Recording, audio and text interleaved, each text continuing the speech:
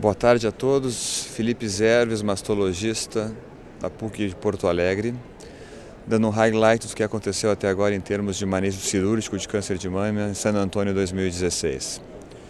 Terça-feira tivemos uma mesa interessante sobre manejo de pacientes idosos e deixaram bem claro que apesar da idade, a idade cronológica não deve ser uma limitação na indicação de tratamento cirúrgico ou sistêmico. Os pacientes estão sendo subtratados ao redor do mundo por causa da idade cronológica e foi sugerido fazer uma avaliação geriátrica antes muito interessante, muito simples, para não limitar acesso ao tratamento dessas pacientes.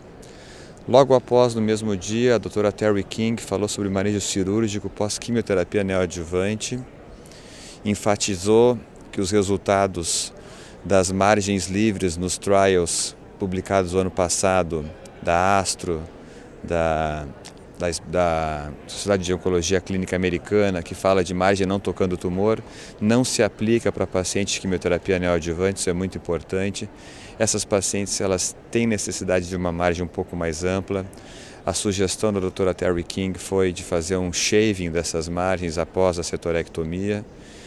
E se o tumor responder de uma maneira que nós chamamos de sweet cheese, onde ele é fragmentado, então tu tens uma resposta clínica e às vezes radiológica, mas na patologia ainda tem muita vitalidade tumoral na peça, se as tuas shaving cavities estiverem ainda comprometidas, tu tem que realmente fazer uma ampliação ou eventualmente uma mastectomia, a gente tem que ter cuidado com essas pacientes.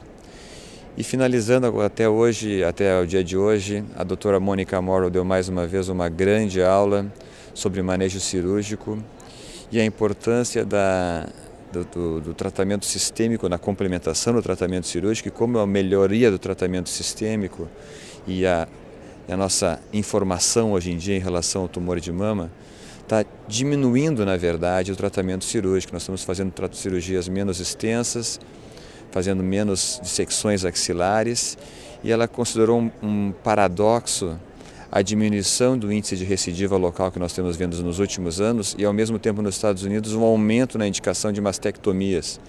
Então, esse tipo de discussão tem que ser mais ampla, os pacientes têm que ter uma ideia bem exata da real risco de recidiva local na hora de decidir por uma terapia cirúrgica, e ela ressaltou bem esse fator. Por enquanto, é isso que nós temos ouvido de interessante. Vamos observando o que vai vir por diante. Obrigado.